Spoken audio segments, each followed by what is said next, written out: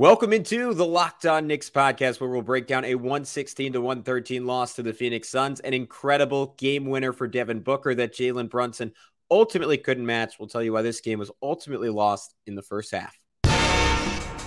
You are Locked On Knicks, your daily New York Knicks podcast.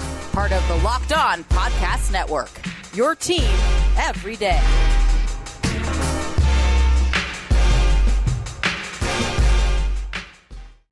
You are Locked On Knicks, and this morning's episode is brought to you by Prize Picks, the easiest and most exciting way to play daily fantasy sports. Go to prizepicks.com/LockedOnNBA and use code all lowercase LockedOnNBA for first deposit match up to $100. And I wanted to thank you for making Locked On Knicks your first listen today and every day, because we're now available on all platforms. That includes, that's right, on YouTube. You can see our smiling faces each and every day if you subscribe and hit that notifications bell. But then be sure, maybe sometimes you're at a wedding or God forbid, a funeral.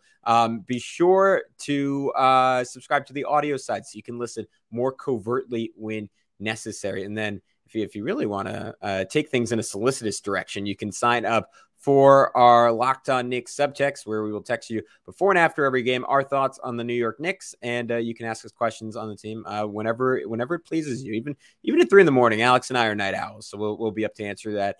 You can check that out in the episode description. But who's talking to you? Gavin Shaw, your favorite play-by-play broadcaster's favorite play-by-play broadcaster. I'm going to do this one because of that play-by-play schedule a little bit differently. So I actually watched the Suns game before I watched the Heat game, because I was off doing games all week, and it kind of got me thinking, all right, why don't we split this into two parts? Because these were two monumental games for some similar reasons, some different reasons, and I thought they were each deserving of a full breakdown. So we're going to start off with the Suns, and then we will get to the Miami Heat in a couple of hours. So stay tuned for a part 2 to this one. But before we get into that, we got to talk about a Sunday night heartbreaker for the Knicks. A 116-113 loss to the Phoenix Suns. The Suns led it by 17 at one point. We're up by 15 in the first half, in a game where basically everyone other than Devin Booker was cooking the Suns. The Knicks went with the decision to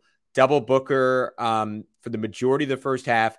It worked out pretty well. He started off shooting something like 1 for 7 for the game. They held him to 7 points in the entirety of the first half. The issue was everyone else was pouring it on for Phoenix. Chimezie Metu made multiple threes. Jordan Goodwin was looking like a two-way stud. They turned back the clock on Eric Gordon, who had 17 points on, I think, 4 or 5 threes in the first half, and was absolutely torching the Knicks. So I know the focus of this one is going to be on Devin Booker's game winner, what the Knicks maybe did wrong in that play, what the Knicks did wrong leading up to that play, to not have the game already be in hand or them ahead late in the second half. But I think this loss, and anyone who watched likely agrees with me, clearly started in the first half for the New York Knicks. So the most glaring number were the offensive rebounds. Phoenix averages 10 of them per game on the season. They had 14 total in the first half against one of the best defensive rebounding teams. I think coming into this one, the best defensive rebounding team in all of basketball. And I thought the Knicks' effort on the glass was emblematic of their entire defensive effort and a substantial portion of their offensive effort in the first half, which was just defined by total lethargy, bordering on disinterest at points. Mitchell Robinson and Julius Randle were just totally absent from this game in the first half. On the glass, offensively, Julius had just 2 points heading into the closing minutes of the opening half in a game. And this is not revisionist history. I have the bookmarks. I noted that he should dominate. The Suns just did not have a matchup for him. It was very similar to when they played the Hornets. I guess that was just a week ago. Wow, time flies. Where there was just no answer, right? And whoever Phoenix put on him was either going to be too skinny or too short.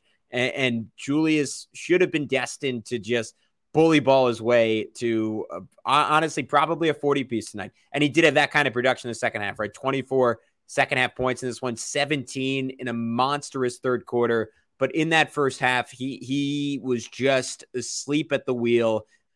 I mean, outside of the Miami game, it's been a long time since Julius Randle had a half of basketball that poor. And it was really since the Bucks game, which is was kind of the nadir of the Julius Randle experience this year. And since then, he's obviously turned it around in a pretty substantial way. But he was totally absent in the first half. Mitch was totally absent in the first half. I thought there were a number of reasons behind the rebounding. I mean, it was mostly that the bigs just didn't really have a lot of energy, but it was also Phoenix playing a whole lot of size around Devin Booker. And it's, I mean, I guess it's the one credit of their roster building, right? That around Kevin Durant, Bradley Beal, and Booker, they knew they weren't going to have a lot of talent. So they said, all right, let's find shooting and size at all costs. And you had Keita Bates-Diop, who's like 6'8", 6'9". Like he played 28 minutes in this one. Nurkic had one of his better defensive games and rebounding games in the season for Phoenix. Like he finished with 4 offensive rebounds, 4 blocks in this one. We mentioned Gordon. He wasn't really part of it, but Drew Eubanks is like 6'11". Chimezie Metu is 6'10", and again with those 2 threes and a nice pump and go drive, he flashed the ability to play on the perimeter. Yuta Watanabe, 6'6", 6'7". Nasir Little, 6'8". I'm doing all these heights off the dome, so sorry if they're a couple inches off. But point is, they put a lot of size on the floor, and all those guys. I mean, Josh Okogie too. They were absolutely freaking hungry, and they wanted this game. And the Knicks, I don't know if it was Kevin Durant, I think officially being declared out just a little bit before the game started. They didn't seem like they took the Suns seriously, and maybe it was just a little bit of a letdown coming off that exceptional Heat comeback. But I think the Knicks were expecting kind of, all right, primetime game, primetime opponent, rocking garden environment, and no KD, just took a little bit of air out of the building. And then you have this team that's big and long and wanted to prove that, hey, it's not just Bradley Beal, it's not just Kevin Durant, it's not just Devin Booker. Like we are a championship team top to bottom. Do I believe that about the Phoenix Suns? As someone who roots for them on an occasional basis? No, not really. I think there's some real flaws there that became apparent in the stretches where they weren't just blindingly hot from 3.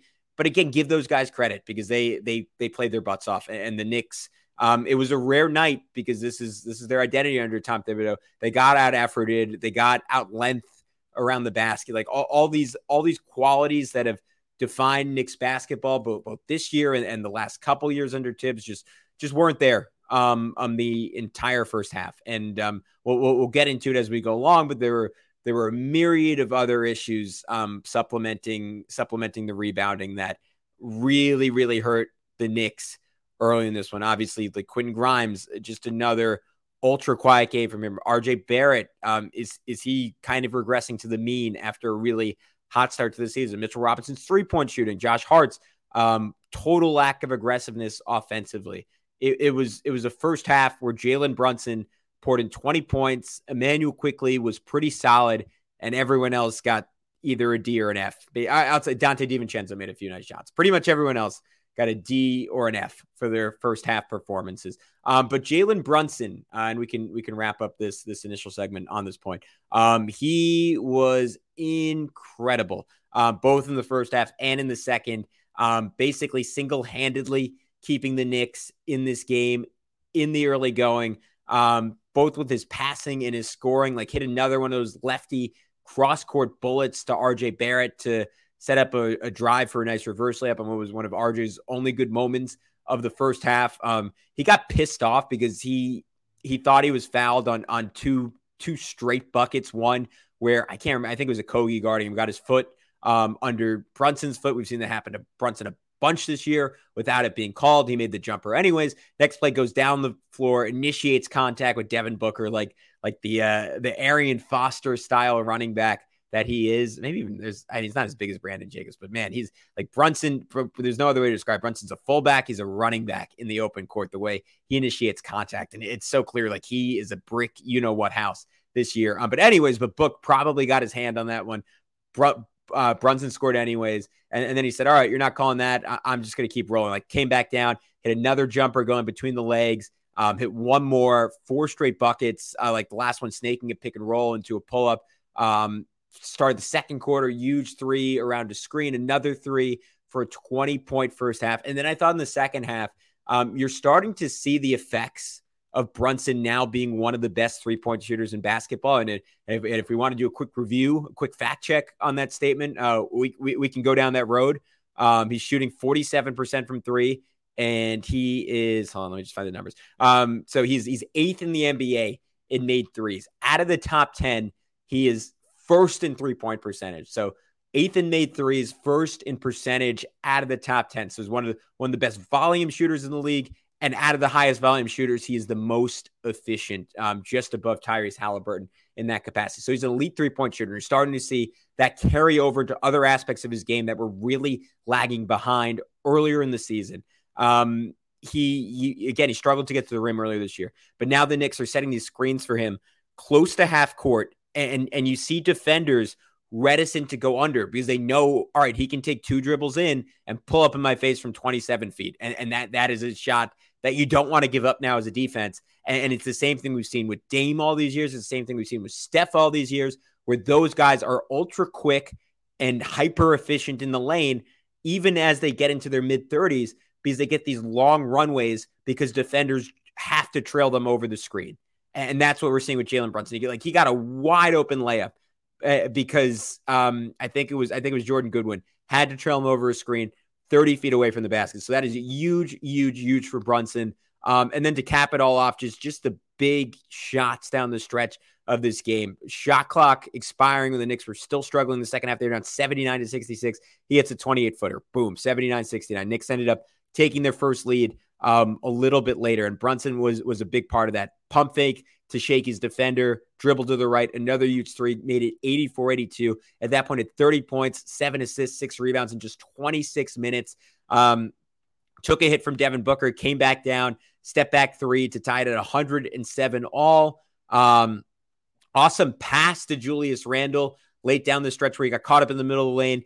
Used his pivot series beautifully, waited out Randle back cutting Devin Booker for a dunk. I think that tied the game. And then the one that did tie the game late that gave the Knicks the chance late before Booker broke their hearts. Elbow jumper with 22 seconds left to make it 113-113. Shout out to Mitchell Robinson on that play. Realized the shot clock was winding down. Goodwin who played great defense all game. He's awesome. Was tracking Brunson pretty good. And Mitch just slid in there to nail Goodwin on his screen. Brunson able to get Nurkic on him, put one in his eye. Awesome, awesome, awesome play from Jalen Brunson on that one.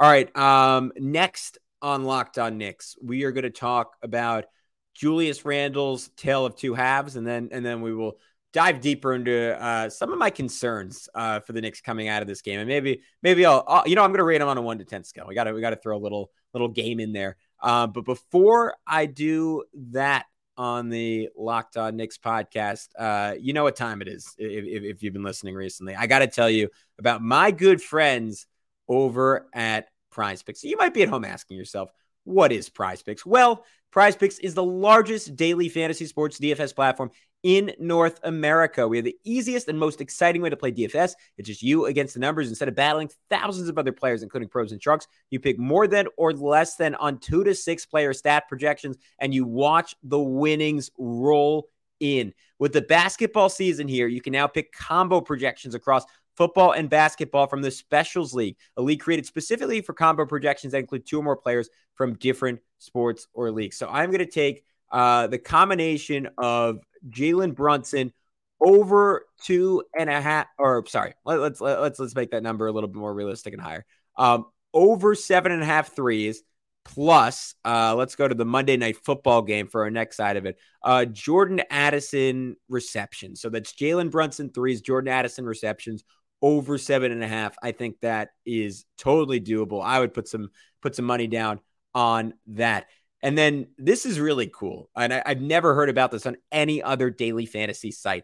PrizePicks offers a reboot policy so that your entries stay in play even if one of your players gets injured. For football and basketball games, if you have a player who exits the game in the first half and does not return in the second, that player is rebooted. Again, this is totally unprecedented. PrizePicks is the only daily fantasy sports platform with an injury insurance policy. I love that personally. I'm so tired of playing daily fantasy in college football, and I just get killed because my guy is going off, and then he turns an ankle, has some cramps, and that's it for the day. Anyways, if you want to join in on the fun, go to prizepicks.com/LockedOnNBA and use code LockedOnNBA for a first deposit match up to $100. Again, go to prizepicks.com/LockedOnNBA and use code LockedOnNBA for a first deposit match up to $100. Prize Picks, daily fantasy sports made easy. All right. Julius Randle, man, oh man, a Jekyll and Hyde performance, if I've ever seen one, a Jekyll and Hyde career, if I've ever seen one, for Mr. Julius Randle. So it was an ugly start to this game. I would say the low point was Yusuf Nurkic disrespectfully daring him to make about an 8-footer, and Julius, of course, took the bait, shot it, missed it. And at that point, I was sitting there with a kind of deal going on, that sucked. That was like screaming, all right, it's not his night. It's not the Knicks night. They're going to lose this game. I had people coming at me on Twitter saying, all right, time to trade Julius. He had 2 points and 1 rebound deep into the second quarter, despite, as I noted earlier, the fact that the Suns had essentially no one to guard him. There's a play where Eric Gordon was on him, and instead of just backing Gordon to oblivion and hitting a short turnaround, he tried to laser a pass to Mitchell Robinson from 3 feet away between 2 defenders. Of course, that resulted in a turnover. He got toasted by Keita Bates-Diop for an and one. He had another defensive play where he just looked, I'm trying to remember exactly what it was, but he just looked like just didn't give a crap, really. It was giving up a corner 3. That's what it was. And he was just sitting there, and he got out on it so late. Oh, you know what? That's from the Heat game. I'm conflating stuff. The point is, it was believable because it was that type of game from Julius Randle where he didn't appear to give a crap and was like, all right, we're just going to lose because you can't survive that from your second best player. And then the second half, on a court with Mr. Jalen Brunson and Mr. Devin Booker, he had a third quarter where he was far and away the best player on the court. Started getting mismatch after mismatch and over again, just burrowing his way into the paint to take advantage of it. Like he just went beast mode on Devin Booker to ultimately get a short turnaround over and over again. And this was so encouraging to see in a game where again, the effort wasn't really there very much in the first half. He just ran the floor hard to get deep post position and set up short shot after short shot, draw foul after foul. And then like it went from like, all right, like he's really rebounding. He's playing with the right mentality. This is great to, oh my God, this dude is cooking later in the third quarter as the Knicks got ready to tie it, like had this nice double jab and just torched Chimezie Metu for a and one layup, bully ball fader to tie it. That was his 10th point in the third. Then got up to 12 with a spin move and a post banker to give the Knicks their first lead at 86-84. Went right at Devin Booker in transition. Didn't really care that Yusuf Nurkic was chasing him from behind. Finished that one to get the Knicks back up after they gave up the lead. Post up Jordan Goodwin for an and one to start the fourth. Or excuse me, that was late third. Had a fallaway shot over a double team with the shot clock winding down. That was just a huge hit when the Knicks had absolutely nothing going on a possession halfway through the fourth quarter. That gave them a 105-104 lead. And then there were just a couple bummer plays from him late. Had a 3 that went in and out when they were down 2 with 3:16 left. Totally fine shots, just bad luck there. Then he missed a layup with about 2.5 minutes left that he just should have finished, right? Because I forgot if it was Nurkic or if it was someone else, but he beat his guy to the rim. It was slightly contested, but it was on the left side, like just no excuse for missing it. And it led to him getting an offensive rebound, probably got fouled, so didn't get to go up. That wasn't his fault. But then it led to Mitch getting the ball, Mitch getting fouled, and Mitch we'll get to it, but he was disastrous shooting free throws down the stretch of this game, just 1 for 4, down to about 35% on the season. So that was 2 points out the window. Awesome chemistry on that play I mentioned earlier with Brunson for the backdoor cut for the dunk. And that was just a play that he wouldn't have made the first 8 years of his career, or first whatever years in that, for 7 years of his career. And he's been making it consistently this year and making it consistently. Like he had one down this, was it against this down the stretch of the Bucks game? That was just down the stretch against the Hawks. Like another one where he just bailed Jalen Brunson out. And the fact that he's the guy doing this, when coming into the season, he would have been the last guy on the floor to say, all right, he's gonna cut off the ball late in the game for a bucket. Like Julius would have been my last guess, and he's doing that consistently. So that is awesome to see. Had this great dig on Yusuf Nurkic to seal a shot clock violation on the next possession. So that was all awesome. What was a little less awesome was his defense, which I meant to start the segment with this. I kind of forgot to. On Devin Booker's game-winning three-pointer, which this wasn't totally his fault. Like first and foremost, it was just an incredible shot for Devin Booker. So Booker, the Knicks double the ball out of Book's hands. That's fantastic, right? And then RJ Barrett lets him get it back. And I saw it was Mo Dakhil, who does awesome work for The Athletic. I think does some of his own work too. Also longtime NBA video guy, worked for the Clippers. He was saying like, you just can't let Booker get the ball back here. And I kind of think like, obviously that's true. I think that's easier said than done, but you should have argued that RJ Barrett maybe should have face guarded him. Obviously there's a world where that results in him getting back cut and Booker potentially getting a layup. I would have taken him like trying to shoot like a mid-range or a lay over Mitchell Robinson, or having to slip it to Jusuf Nurkic against a rotating Knicks defense, or spray it out to someone else for an open three. Basically anything other than the shot we got. And sure, that's with the benefit of hindsight, but I think I would have said that before the play, and it would have been nice to see RJ just try to deny him the ball. And then after the point RJ doesn't deny him the ball, Booker already has so much momentum going towards the sideline. And Julius Randle in that situation has to recognize that you have that sideline. You hear UB Brown reference it all the time, has that sideline as a third defender. So he has to sprint up and close Book off. And that's tricky to do without potentially committing a foul, without Booker just going up early and getting a shot off. But if Randle beats him to the spot, you either have a trap with Booker or the Suns having to take a timeout, or Booker just having to throw it up to someone, or a situation where Randle really beats him to the spot and is able to draw a charge. And then Randle just gets his lane contest. Like he jumps when Booker's basically already releasing the ball, nothing on it. Booker drains the three. And look, that's like Randle just quote after the game that will infuriate you if you're a Julius Randle hater. If you're a Julius Randle lover, you'll say there's nothing wrong with that. If you're like me and you're somewhere in the middle, you just be like, I wish he just kind of said, you know what, maybe I could have played better defense there. But instead, Randle comes out after the game and says he made a great shot, fading out of bounds, 3-pointer over two people. You got to tap on the button and say, good job. He made a great shot. Not really much more you can do about it. Again, there was like, he could have gotten up there earlier. He could have trapped him. He could have forced the ball out of his hands. And it's a great shot, but Devin Booker is one of the great shot makers in NBA history. I had the few thousand, I don't know, what is it, 3,000 guys who've ever played in the NBA. Booker's probably one of the last like 15 to 20 guys you want taking that shot. So anything you can do to stop him from taking that shot, you got to be able to do it.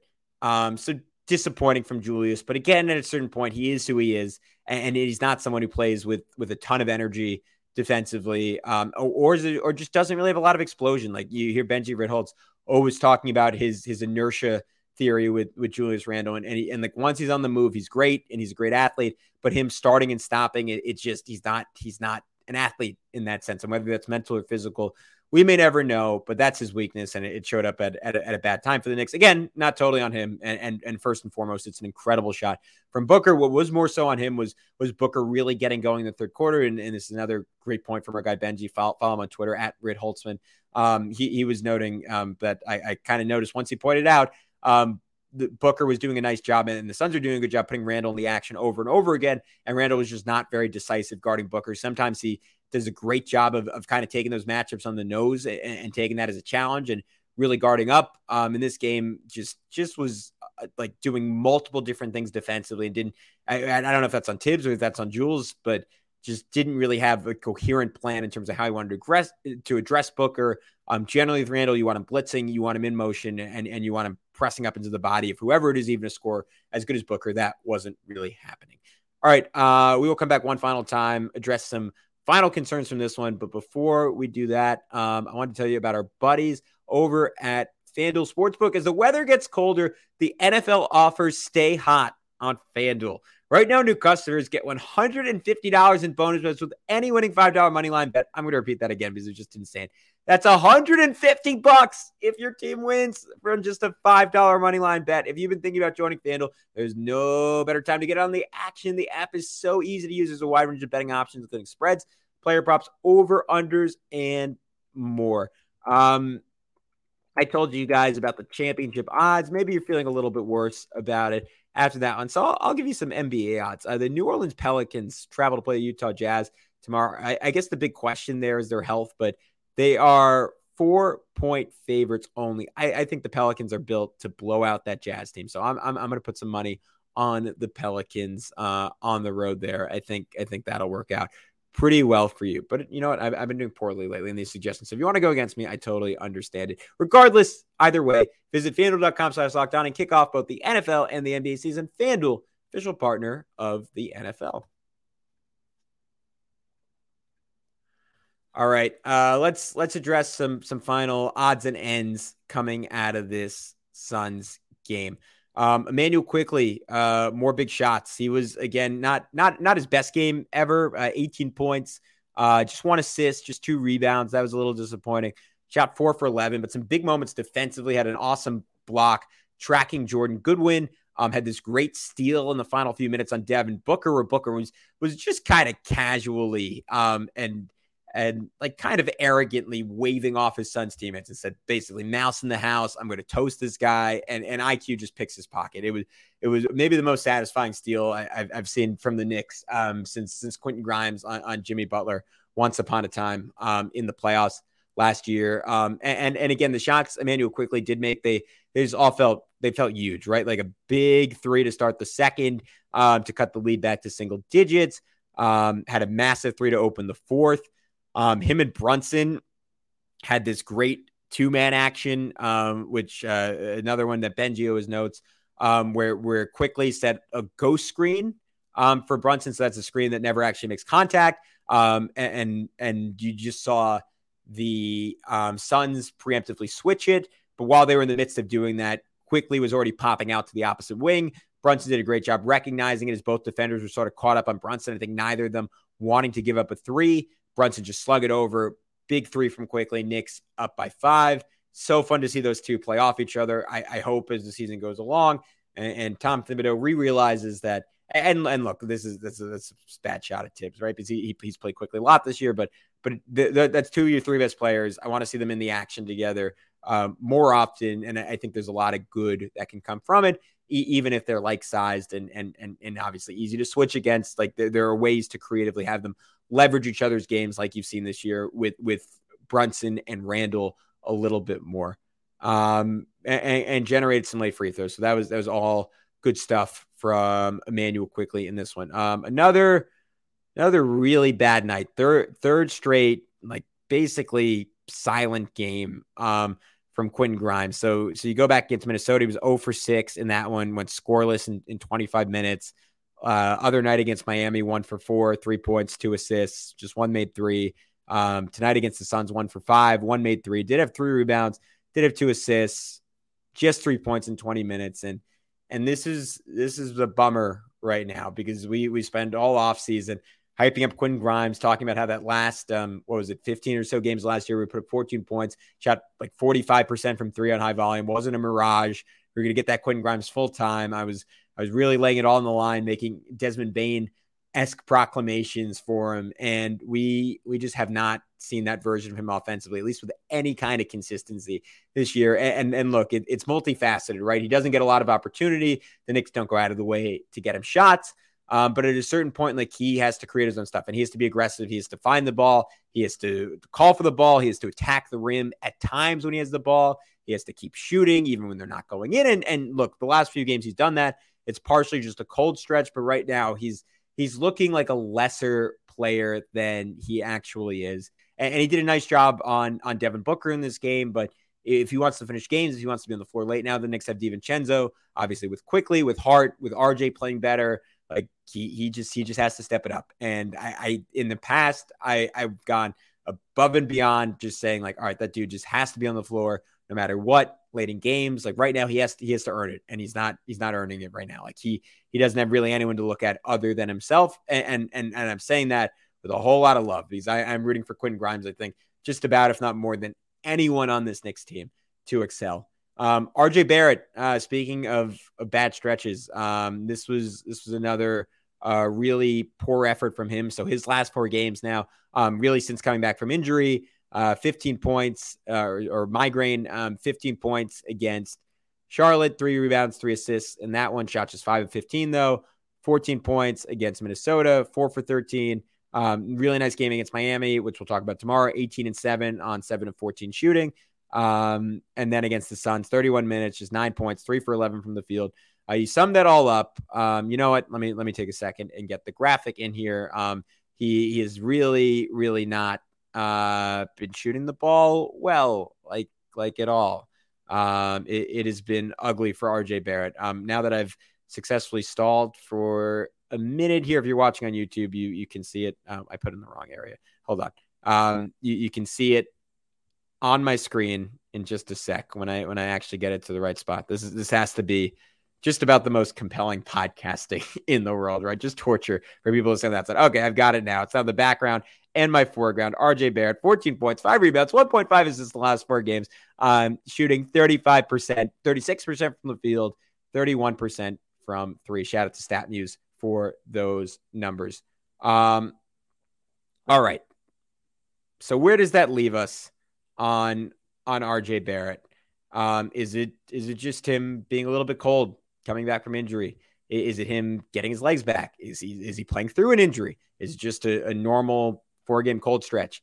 I think the truth is probably somewhere in the middle. It's not the 50% 3-point shooter he was earlier in the season. He is not the 31% 3-point shooter he is now. My concern is that even when the 3-point numbers went up, you would have expected his efficiency at the rim to go up too, because he was taking less shots at the rim. He was being more selective in terms of shots at the rim. And that those percentages did not really rise proportionately. His rim volume was way down. His efficiency was only slightly up. And I think that is my concern here, is that if the truth with RJ is somewhere in the middle and it's a little bit closer to the 31% than the 50%, we're looking at a guy who is still a better player than last year, because the shot's better and the decision-making is better, but not the dramatic leap, the potentially all-star type leap that we thought we were seeing early this season. Again, you want to give it more than 4 games. He's always been a streaky player, and that could be interpreted in a bad way when he was really cooking earlier this year. It can also be interpreted in a good way when he's not playing well. So hopefully we see that from RJ. Quick shout out to the bigs, Mitchell Robinson and Isaiah Hartenstein. I thought both of them just sucked in the first half of this game, and I thought both of them were much, much better in the second half. Hartenstein in particular, like, I've been really concerned offensively with his finishing, which just hasn't been there, and you can tell he's been getting frustrated by it.